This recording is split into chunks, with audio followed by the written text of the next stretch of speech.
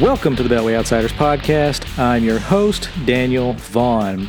I'm a lawyer, columnist for the Conservative Institute, and a contributor at various places from the Dispatch and elsewhere where I cover everything from politics, law, and culture. I send out a Friday newsletter each week full of political analysis and the best articles I've seen that week. You can sign up and get all my columns, articles, and podcasts delivered right to your inbox each week by going to thebeltwayoutsiders.com and clicking on the sign-up link, or you can use the links in the show notes, which are available at any time by clicking on them for this or any episode. And finally, if you like what you hear here, please make sure to subscribe and leave a review. If you listen on the website, that's great, but it would be better for the show if you went to iTunes, Google Play, Amazon Music, or wherever you get your podcast and leave those reviews. Those 5-star ratings help new listeners and readers like you find us, and I always look forward to reading them.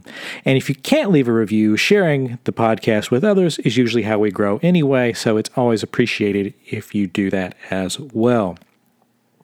In this week's show, we're diving back into the Trump legal saga around the 2020 election. I'll cover the late-breaking developments surrounding Sidney Powell's ouster from the legal team and what proof we have that they have regarding any evidence of any allegations that they've made so far. In the second segment, we'll do the weekly COVID-19 update, and finally, we'll wrap up the light item segment this week, which features a special speech about California Governor Gavin Newsom. So that's the agenda for this week, and we'll just jump right in.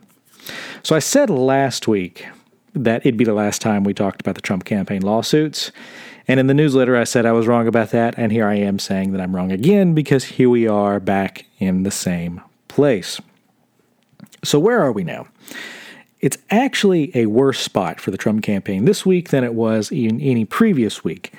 They lost the most important case that they have in Pennsylvania. They finally appealed that, and they're going to appeal it up to the Third Circuit Court of Appeals, and then they claim they're going to appeal it further to the Supreme Court.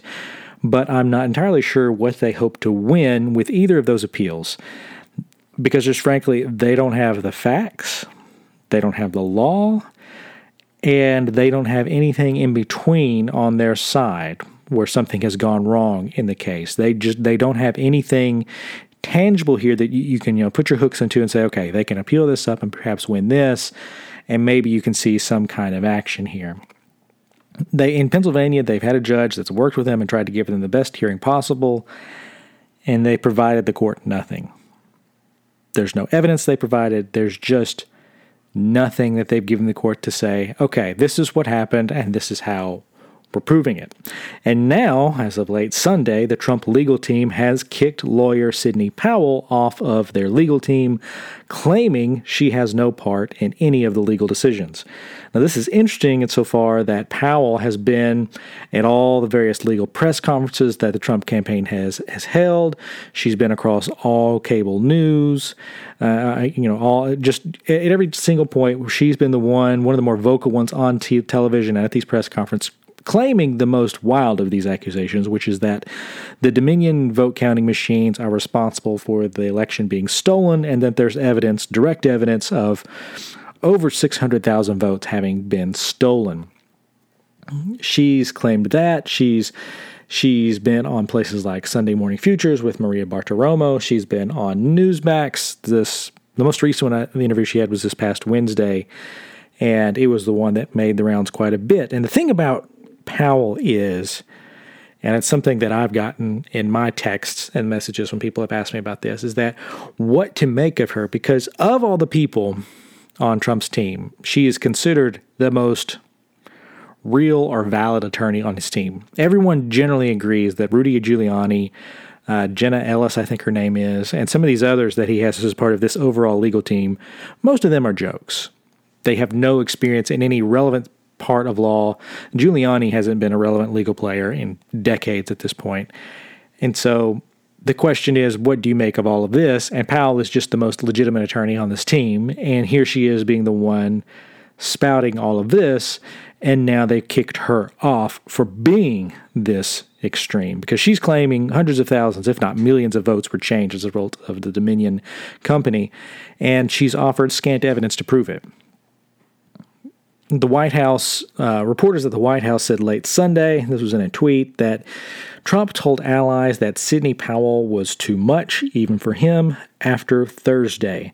He sees the fight as uphill, but fleeting, and doesn't see her as helpful anymore, per several advisors.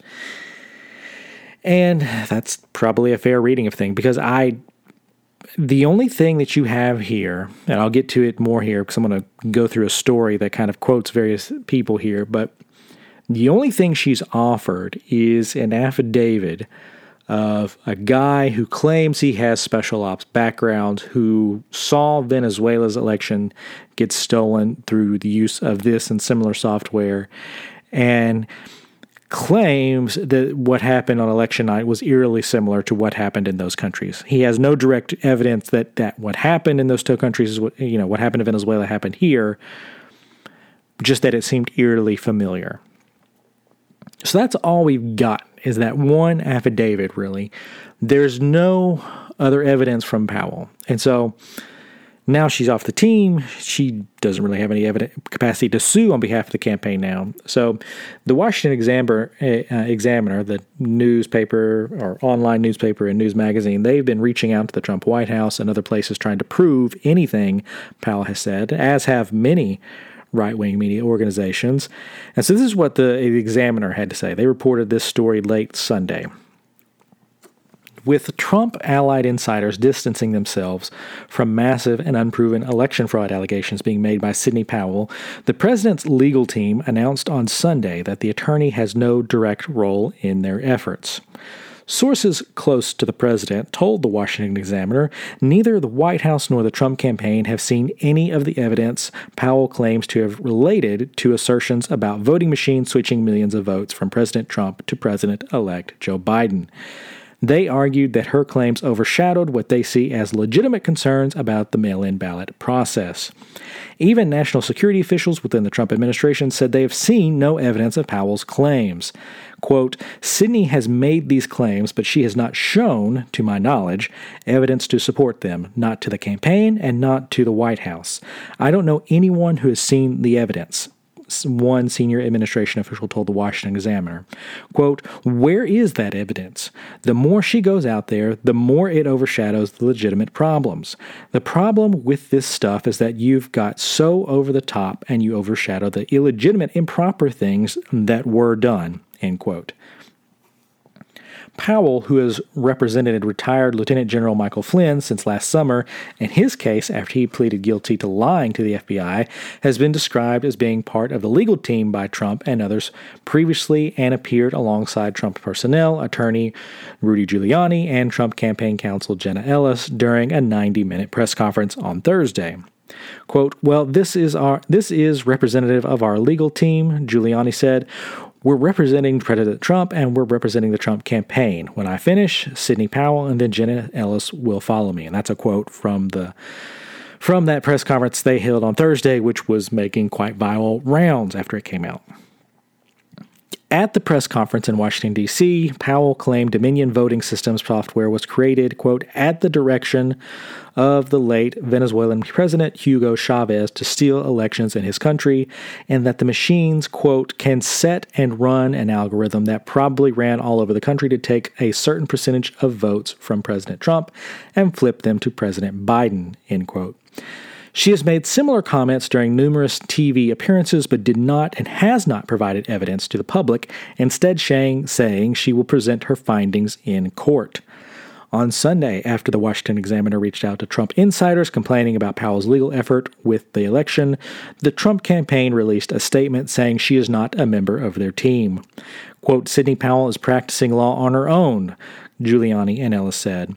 She is not a member of the Trump legal team. She is also not a lawyer for the president in his personal capacity, end quote.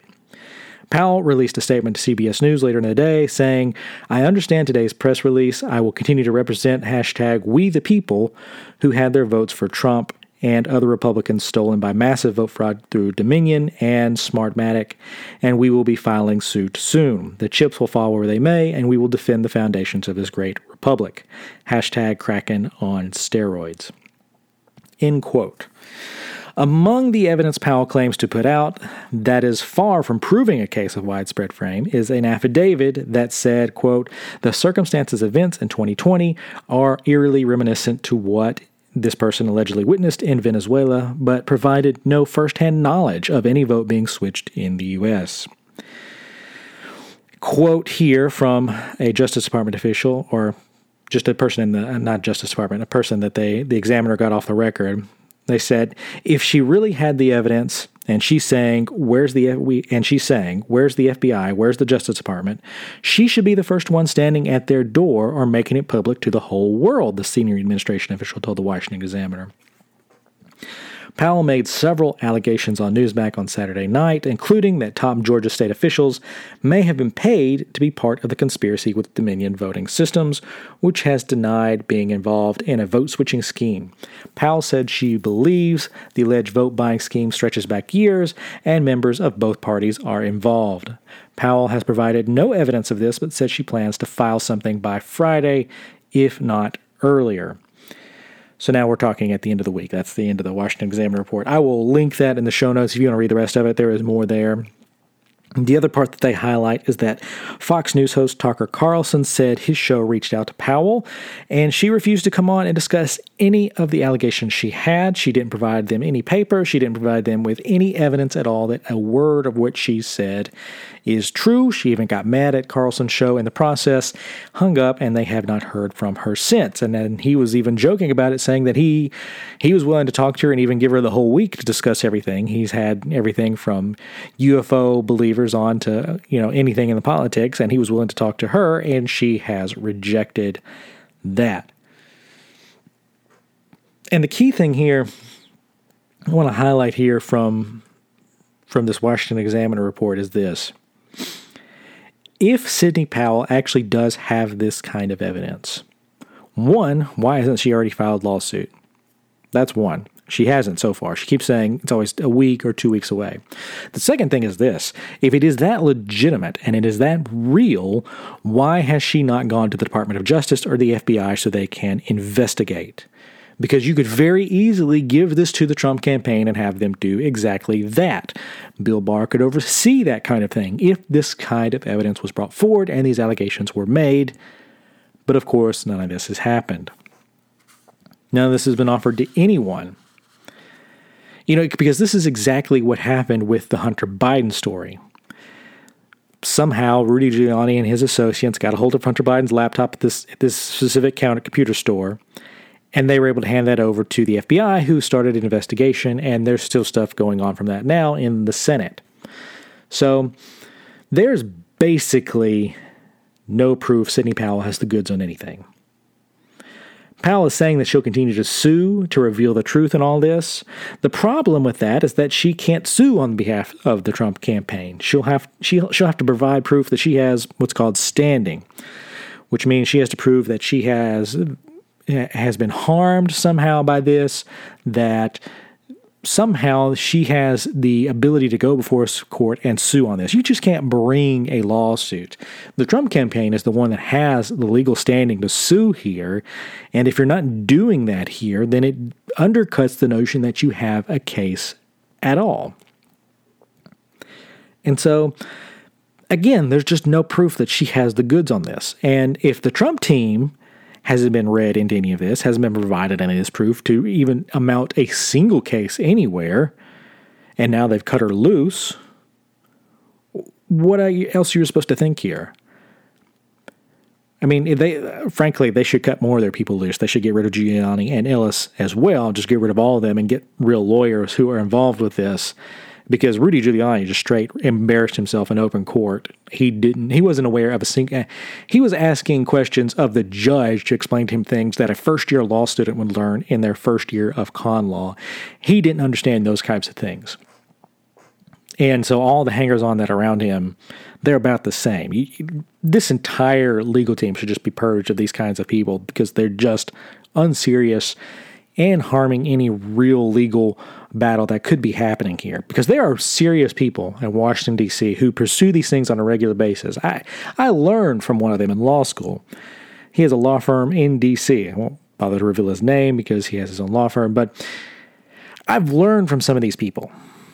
They exist. They would very happily pursue this type of thing because it's their thing. And none of them are involved with his effort. It's just these celebrity-style lawyers who technically don't have the legal capacity to argue in these areas of law. And so I'm left wondering here, if the Trump campaign is kicking her to the side, why should anybody else take her seriously? And the irony here, the real irony about this is that Sidney Powell is the one that everyone pointed to and said, this is the most serious person on this team, and I'm trusting that the Trump campaign has a case here because that's a serious lawyer. If I got that message, text message, Facebook message, tweets, just the whole 9 yards, and even people have written other op-eds about this. I've seen it about 20, 30 times. She's serious. We should take her claims seriously. She wouldn't just nuke her credibility on the basis of a fake claim like this. Even if you accept that as true, she's not trotted out the evidence. The only thing we have is this affidavit, and that affidavit is just not enough. I read through it over the weekend.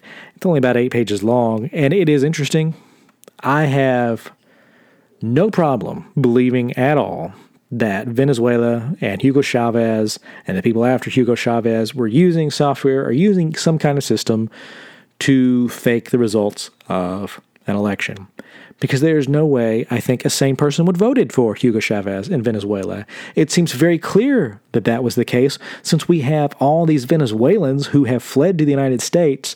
They've immediately hit American soil, and then when we get them lined up and ready to vote, they immediately vote for the party that even has the slightest hint of socialism in it, in the form of Democrats. One of the reasons that Florida is so red right now is because you have these contingent of Venezuelans living there who, along with the Cubans and some of these other groups who lived in these socialist countries in South and Central America, they look at the socialists and the Democratic Party and say, you guys are insane. So I have no qualms believing that these people had their votes stolen when they lived in their countries.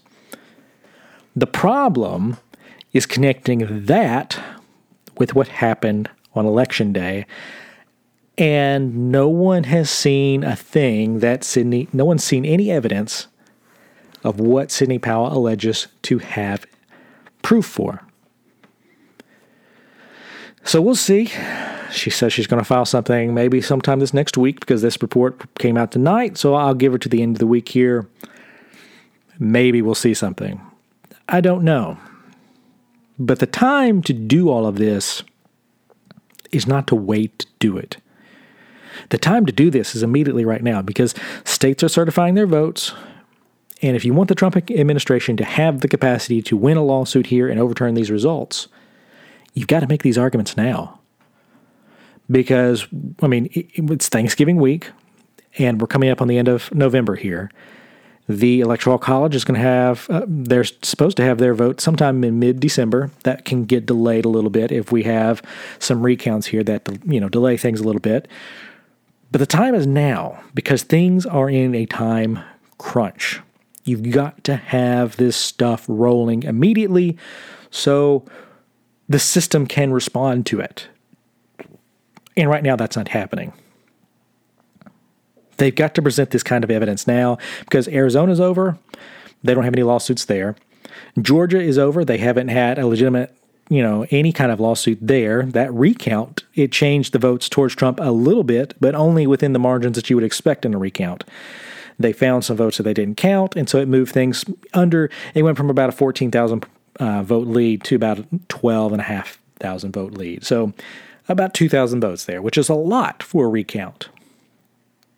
But that's all that it changed, and it didn't change the outcome. And that's typically what they respect, what we would expect. And there's just nothing that I can look at and I can say, okay, they've got a case here in this state, and if they win that may open up a door that they can go through here. I can't look at a single state across the Midwest and say, yes, that type of case exists. And the current cases that they have open right now, particularly the ones in Pennsylvania, I don't expect them to win. They're saying that they can get that Pennsylvania case all the way to the Supreme Court. And I'll just be honest, I don't expect the Supreme Court to take a case from them. I don't expect them to take that case. I fully expect the Third Circuit to basically laugh that lawsuit down, and when they appeal it, I don't even expect the Supreme Court to hear it. In fact, if they held a vote on it, I would expect it to be 9-0 in that direction. So, the Trump campaign is not in a good spot. If they want to have a real legal challenge here, they need to have real lawyers doing it. They need to get rid of all these hangers-on, and they need to bring real evidence. If Sidney Powell actually has the goods here, she's got to bring it forward. Otherwise, no one should ever trust a single one of these people ever again. You should throw their names onto the ash heaps of history where they are forgotten and laughed about. Because this is a little bit like Geraldo Rivera walking into, I believe, Al Capone's vault and getting there and, all the buildup and everything, and you walk in and it's empty. That's a little bit like what we're dealing with here. There's not a single shred piece of evidence anywhere that they have the goods. And if they want to change something here with this election, they've got to have the goods. And so I'm not inclined to believe any of them right now because they're all taking actions that would suggest that they're all frauds. That is the problem here. If you're a legitimate attorney, you don't act like Giuliani, Ellis, and Powell are doing. You do not act like them. And so there's just not a lot of good signs here if you're trying to hold out hope here. I will, if they've got evidence, I'm open to see it and read it, but I haven't seen it, and that's the problem. And in an election, you have to bring it out. Otherwise, you can have all these rumors for years, but it's not going to go anywhere. So there's no strategic value in waiting. Either you've got the goods or not, and right now there's no evidence they have the goods. There's not really a lot of evidence they have competent legal counsel ahead of this. So you need to see a wholesale change here and a lot of change happening fast. So that's all I've got on that for this week. It's not a huge update from last week when I went through some of the cases here, but they continue to lose these cases. Now you're going to see I know some media outlets have reported that they've lost more than 30 cases, and that's not quite true here. They've had some of these like, Powell and Lynn Wood and some of these others, they've filed lawsuits on the election, but they've not been a part of the Trump campaign's legal efforts. These have just been what these lawyers have done on their own. And it really just looks like they're doing this to raise their own profile. And you get that with some of these celebrity type lawyers. When they get a big name, they try to do stuff to raise their profile to get more money down the road. So that's what a lot of this has looked like. But barring any changes here, this is going to wrap up pretty quickly here because they have not brought forth evidence to provide a substantive legal case on this election yet. So that's all I've got on that for this week. We're going to jump into the COVID update next, but first I'm going to take a quick break. As always with the COVID-19 update segment, we'll start with the top line numbers and then go from there. Let me pull these up. Testing numbers are off the charts and remain off the charts. We're going to go over 2 million tests in a day. So just in a single day, testing 2 million people. We're going to cross that threshold probably some point this week. We might see a slight slowdown just when you have some people who are getting ready for Thanksgiving and such. So it wouldn't surprise me to see a little bit of a slowdown, but we could also see a major spike here because I've heard and read a lot of reports where people are going to be testing family members before they all get together and trying to get those results in to see where everybody stands, which is smart. So, but the holidays can be a little weird because they can simultaneously slow down what you see on the backside sometimes, but speed up on the front where you're getting a surge. So, I'm expecting some weird numbers this week on that front. But anyway, we're very close to 2 million tests. We actually almost hit that on Saturday. We hit 1.97 million tests that day. It was a little bit more than that, so it was just around 30,000 short of the 2 million mark. And so that's just, if you remember back in the spring when we were lucky to do 30,000 in a day, and now 30,000 is the mark, is the difference between what we're hitting is the distance between us and 2 million tests. And we've done this literally in less than 8 months. I cannot stress this enough. It is astonishing how good and how fast we've got at this practice because we lost 2 months. February and March, you can just flush them down the drain because we didn't have the capacity to test for this disease. And so you did not see actual testing pick up until really May. It was about mid-May when we saw decent testing. And since then, it's just exploded. And so that is a great mark. So with all of this, it feels like we have a good feel for where we are on the case front. And that is both good and slightly terrifying because new cases are just astronomical right now. The 7-day average of new cases sits right now, late Sunday, at 168,000 per day. Now, just as a reminder, because you have to, these numbers are big and you kind of have to compare them to where we were. As a reminder, the summer peak, so at the very highest point of the summer, we were just shy of 65 to 70,000 new cases a day across the country. And you can tack 100,000 on that number, and that's where we are now. So we've doubled, and in some of these days, it's close to triple what we were in the summer. It is just astronomical, and we could go over the 200,000 mark this next week or the following week.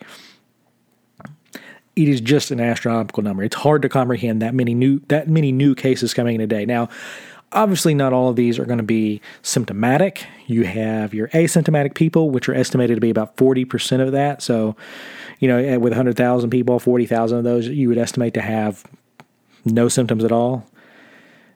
And with that, you have your people who just have their mild symptoms. And so you can kind of cut down the people who are actually going to be the problem here. But even with that, this is just a lot of cases. And the way that I've always looked to see whether or not this is actually a serious spike or not is to look at the hospitalizations. And that's what tells me that this current surge is worse than any of the prior two because hospitalizations are at all-time highs. We're setting new records, actually, because we're just shy of 84,000 active hospitalizations. And the previous peaks were just shy of 60,000 on the active hospitalization front. And you remember during those, we had reports of hospitals being overwhelmed, there not being enough workers. And that's true of here because we're far above that point. You've got a lot of hospitals that are full and they're struggling to deal with this surplus of patients.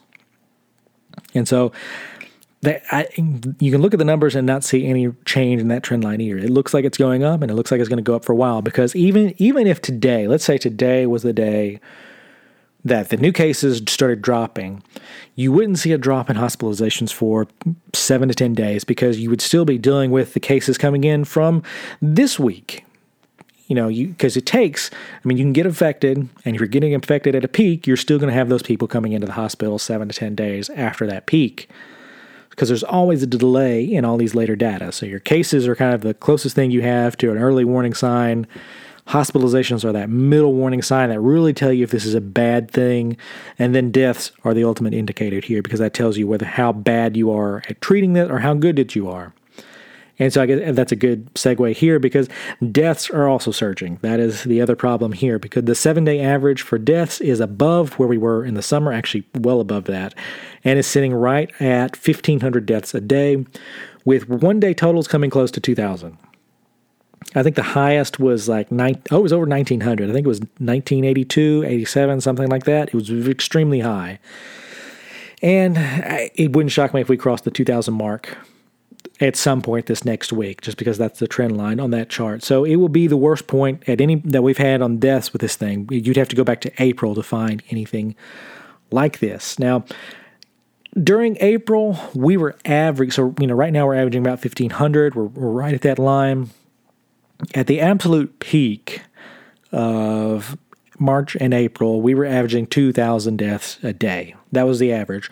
We had peaks well above 2,500. We had some awful days through there where more than 2,500 people a day were dying. And that is just a huge number. I know people like to compare that. Well, we have 362 million people and so on and so forth. But 2,500 people a day dying from the exact same thing is an awful thing because 2 days you got 5,000 and pretty soon you're hitting that 10,000 mark. And that's just a lot of people who are dying from a single disease. And so those are our trend lines on that. They're obviously all very troubling. You don't want to see them this high. But because deaths are a lagging indicator, I would expect them to continue to climb until you see some serious movement downward in both hospitalizations and new cases. And until you see that, deaths will climb. Just because even if we are better at treating this and can save more people, The problem is just a numbers game. There are too many people getting this, and so that is going to cause your deaths to go up.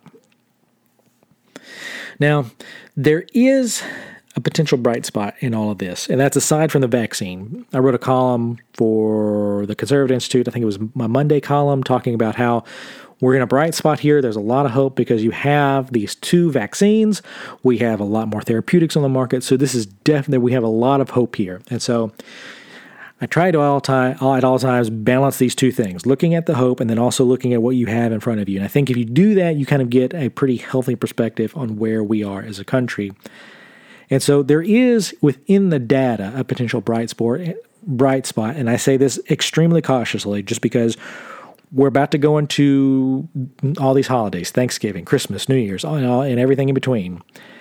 And that could impact these numbers quite a bit. And we're also entering the winter where people are going to be indoors more. So I say this all very, very cautiously. It was just something that I noticed looking through them. But what I noticed was that this past week, if you're looking at the rate of tests coming back positive, they topped out at 10%, and they basically haven't moved from that point. They've kind of plateaued here and in between like the 9.7 and 10% range, and they've been that way for about a week and a half to 2 weeks now. And that is obviously extremely high. You want this to be back to where we were during the lulls when we were about at 4.5% at some of these points. However, the fact that it's plateaued, even while testing has increased, is a good sign by itself because it suggests that the spread has not become more viral. It's sort of flattened out. It's high, but it's not increasing. Now, 10% is the highest point that we've had on this since May. It's an astronomical number, and you don't want it anywhere near this. And during the peak of the summer, we were lower than that. We were around the 8.5% at most. I think the highest actually was just 8%. So we're considerably higher with more testing. So this is a lot more cases that we're catching. But a stabilization of any data point is a good sign because these new cases and the positivity rate, that tells you the viral spread and kind of how bad things are spreading. And so if it has stabilized, that could mean right now we're at the peak of the virus for this particular season, and maybe we might be trending down in a few weeks. Obviously, and as I already said, the caveat to all this is the holiday season. Thanksgiving, Christmas, New Year's, all the events that happen in between there, I think you'll have fewer of those, so you're not going to have the stuff like the work Christmas parties or the work potlucks, which makes me sad because my work always had one too. But you're not going to have those. You may have more friend groups getting together. You may have families, your families have 3 or 4 things they can do here. So there's just a lot of things that can happen through here that could cause spikes. And if people are getting together, they're gathering, they're eating, that could prompt a surge of the virus in some of these places. So you could see some particularly high flash points depending on how bad, the virus is spreading. So we've seen this happen a bit around other holidays. The difference, so like over the summer you had July 4th and people went out and they celebrated, or Memorial Day or Labor Day, those types of things. And the thing about those holidays is that they're mostly outdoors. People go outdoors and they do things. And you're not really worried about the spread of the virus outdoors. It can certainly happen, but it's not as bad as indoor things. The seasons and the holidays that we're hitting here, they're all more indoor functions just because it's cold. And so we tend to stay in more. And so that can cause a greater threat of the virus spreading. So I'm not saying, like you hear a lot of the experts on TV, that you need to skip having Thanksgiving, Christmas, or stuff with your family. I'm not saying that. But I am urging some caution here because the threat is real.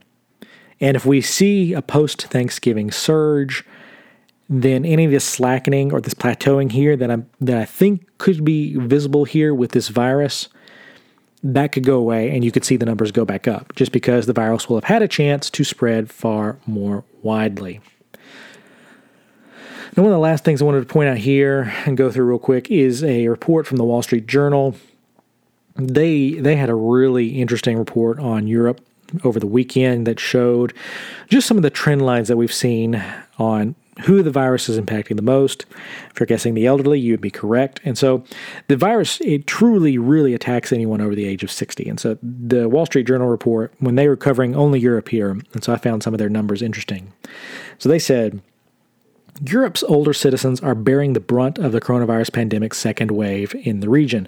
People over 60 make up more than 9 in 10 fatalities linked to COVID-19 since the start of August, figures show, with men more than women succumbing to it. The virus has now claimed more than 1.3 million lives worldwide. Doctors say they are seeing modest improvements in survival rates among all age groups as their armory of treatments expands and their knowledge of the disease deepens. Quote, on the ground, the demographic is pretty similar to what it was, said Tom Wingfield, an infectious disease physician in Liverpool, England. But people are having better outcomes, he said. The 27 countries of the European Union and the UK have recorded 106,281 deaths linked to COVID-19 since the start of August through November 19th, according to European Center for Disease Control and Prevention. That compares to 177,000 deaths across the region during the first wave outbreak through July 31st, when lockdown slowed daily reported deaths to fewer than 100. So that compares to more than 4,000 a day in the spring and the peak in April, when the toll among older people grew as the virus seeded inside nursing homes across the continent. So if you're trying to count at home, that's a difference of around 60 to 70,000 deaths there, compared from now to the spring. So that is a distinct improvement. Back to the story. Demographic data on all deaths in Europe isn't available, but an analysis by the Wall Street Journal of around 78,000 deaths inside the European database of patients hospitalized with COVID-19 shows that in both the first and second waves, more than 90% of deaths were those in the age of 60 and over. Those over 80 years old account for a slightly higher proportion of second wave deaths, with 67% of fatalities in that age group from August 3rd to November 15th. That compares to 60% for the year through July 31st. Men made up about 56% of all deaths across both waves. So I'll link to that. They go into some more stuff. It kind of tells you what you already know, that this is harder on the elderly population. And that's also been true, interestingly enough, in some of the vaccine reportings. The two vaccines that we have are based on mRNA technology, and one of the things that they were noticing is that it wasn't quite as effective as those who were potentially older, because the difference with an mRNA vaccine and a standard vaccine is that mRNA does not give you a dead version of the virus for your body to fight off. So your traditional vaccines, you get an actual version of the virus, your body fights that, learns to overcome it, and that's it. This is slightly different technology where you give your body something else and it learns to fight it that way. And so what they were showing is that the last thing I read about these vaccines showed that an elderly population did get higher immunity to it. It just wasn't as strong as what you would see in a younger population. So there's a very interesting age gap here with both this specific virus and how vaccines are interacting with versions of this virus. It works. It's just it's interesting to note that it's different for different age groups. So again, I'll link to that Wall Street Journal story in the show notes if you want to check it out. Just to note here, the COVID surge continues apace, and it's still a threat. So I hope you all have a happy and safe Thanksgiving, because the threat from this virus is real, but I also hope that you're able to celebrate responsibly, because even if it is this bad, you don't want to give up family and friends. So I hope you're able to do that safely and responsibly. So with that, we'll jump into this week's light item. This week, it's brought to you by C-SPAN and Representative Tom McClintock of the 4th Congressional District in California. He is a Republican. And this past week, he gave a speech where he aired his thoughts about California Governor Gavin Newsom, who violated his own orders on not eating out at restaurants and congregating in crowds. Now, if you missed this story, some reporters in California caught Gavin Newsom eating at a very fancy restaurant with a large crowd of family and friends, and they were enjoying a night out. No masks, eating all at the same table, and this is at a time when he has orders out banning that exact behavior. So he violated his own orders. So that's what happened. If you want to Google that, you will find many stories where the reporters were taking pictures and then showed it to everybody. And so it made a lot of instant populist out of a lot of people who wanted their torches and their pitchforks to go burn some things down. So I'll let the representative take it away from here and describe his thoughts on Gavin Newsom. Mr. Speaker, I rise this morning in defense of Governor Gavin Newsom, who recently defied his own idiotic COVID edicts as he partied at one of the few restaurants that's not yet been forced out of business. I defend him because he was doing what we once all did in a free society, make our own decisions over what risks we're willing to run and what precautions we're willing to take according to our own circumstances to protect our own health. Yes, COVID is a nasty bug, and 250,000 Americans have died while having it. But this isn't the bubonic plague. The CDC's best estimate is that if you're under 49, your chance for surviving COVID, if you get it, is 99.92%. Even if you're over 70, you have a 94.6% rate of recovery. 40% who get it don't even know they have it. And yet we've allowed our officials to ruin our quality of life over it, destroying countless businesses, throwing tens of millions into unemployment, robbing our children of their educations, and shredding our most cherished rights as Americans. Governor Newsom's night of partying should be a wake-up call for every American. Every time we step outside our homes, the risks that we face multiply. A free society assumes that its citizens are competent to assess those risks, balance them against the avoidance costs, and to manage their decisions in a generally responsible way. It's called common sense, and it's a necessary prerequisite for self-government and liberty. The choice of an octogenarian with emphysema might be very different from those of a healthy governor of California. Only a fool would claim the omniscience to make an informed judgment for every person in every circumstance in every community. Yet sadly, this crisis has revealed that fools abound in public office and that a fool with power can quickly become a petty tyrant. Which brings us back to Governor Newsom. These government nannies love to tell us that they're just following the science. Well, what does the science actually tell us?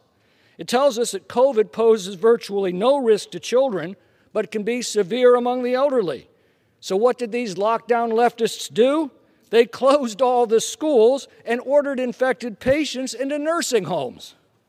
The science tells us that outdoor transmissions of the virus are extremely rare and that 80% of infections occur in people's homes. So what did these lockdown leftists do? They closed our beaches, parks, and campgrounds and ordered people to stay at home. The science tells us that obesity is a contributing factor to the severity of the disease. So what did these lockdown leftists do? They closed all the gyms and kept the liquor stores open. These lockdowns haven't saved lives. The states with the most stringent lockdowns generally have the highest mortality rates from COVID. Utah stayed open while next door Colorado shut down. Utah currently has half the COVID mortality rate and 3/4 the unemployment rate as Colorado. But the lockdowns have cost countless lives, from suicides, drug and alcohol abuse, domestic violence, and deferred health screenings and treatments. Recently, Governor Newsom demanded that restaurant diners replace their masks after every bite, but also minimize the times they're taken off. I guess that means you take really big bites. Thanksgiving dinners are allowed in California, but only when they're held outside. Guests are seated 6 feet apart, and they last no more than 2 hours. Now, it's all right to use the bathroom, but only if it's frequently sanitized. Otherwise, presumably, you'll just have to use the bushes. And for God's sake, no singing. I've wondered how much longer the American people are going to tolerate this nonsense. So let us not criticize Governor Newsom. Perhaps he's just offered us all deliverance from his own folly. Nor should we criticize the California legislators who ignored travel and quarantine restrictions to junket in Hawaii. Nor should we ridicule Speaker Pelosi for choosing not to wear a mask in a hair salon that was forced to close for the rest of us. Good for them. They're demonstrating by their actions the freedom that every American citizen needs to reclaim from these very same people. The governor should make his own decisions about running his own life. I only ask that he and his ilk would stop telling the rest of us how to run ours. I yield back. Well, you can't beat that, can you? I'm not going to add anything to it. So that's all I've got for today's show. Questions, comments, corrections, or feedback, you can reach out to me in the contact information in the show notes or hit me up on Twitter at DVonCI. Look for my next columns on Monday and Friday at the Conservative Institute, and the newsletter goes out early Friday morning, so make sure to sign up before that and you will get the next issue. Thank you for listening to this podcast and making it a part of your day. Remember, if you liked and enjoyed it, make sure to send in those 5-star reviews to help us out. I hope you tune in again, but until then, I am your host, Daniel Vaughn, signing off for this week, and I will see you guys in the next episode.